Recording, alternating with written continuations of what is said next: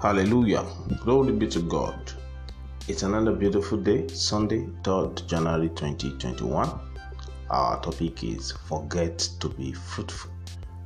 The text is Genesis 41, verse 51 and 52. Genesis 41, 51 and 52. And Joseph called the name of the firstborn Manasseh, for God said, He had made me forget all my toil and all my father's house. And the name of the second called he Ephraim, for God had caused me to be fruitful in the land of my affliction. Father, we thank you because you are God in all situations and circumstances. You are God. We give you the praise, O Lord God, because you can do what no man can do. Glory be to your name, Father, in Jesus' name. Amen. I know some people have had a rough season of life, and they are tempted to think 2021 is like one of those years. The devil has jumped on your shoulder to remind you of the dance into 2020 and what the year turned out to be. You may be there and the devil has flooded your mind with disappointments of the past years. And you are tempted to just coast through the year expecting nothing. Child of God, that is a lie from the very pit of hell. Don't give the devil a foothold in your life by taking those thoughts. It is time to forget the past and move on to the bright future ahead of you. Our scripture today talks about Joseph, Jacob's favorite child, who was sold into slavery by his brothers. Eventually, the Lord turned his captivity around, and what his brothers meant for evil turned out in his favor. However, Joseph had a choice to be bitter, but he knew that the key to walking in the fullness of God's purpose was to forget the past so that he could be fruitful. No wonder he named his first child Forget and the second Fruitful. Notice that he did this even before his brothers came begging. He did this when there was no hope of reconnecting with his family. He knew that to move forward, he had to let go of the baggage of the past. What baggage are you carrying? I encourage you today to drop it. A songwriter says, yesterday is gone.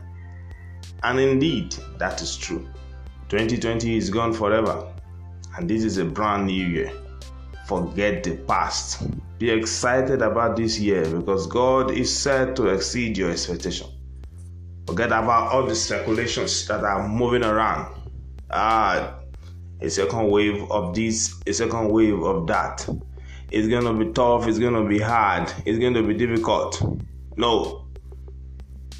These speculations are based on what happened in 2020.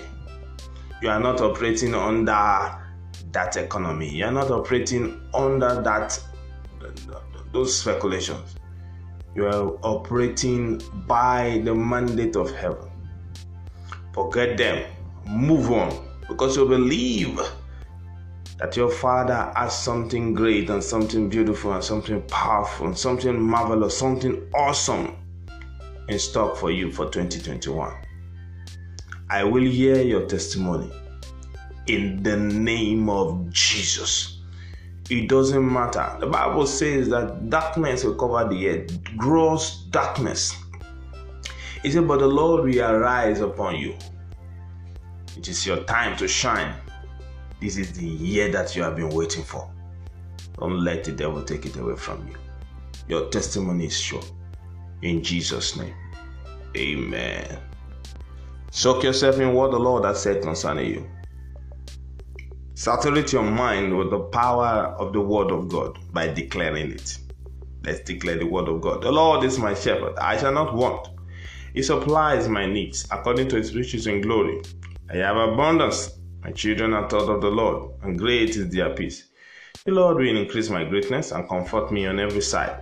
The beauty of the Lord is upon me. The Lord will establish the works of my hands. I will lend unto nations and borrow from none.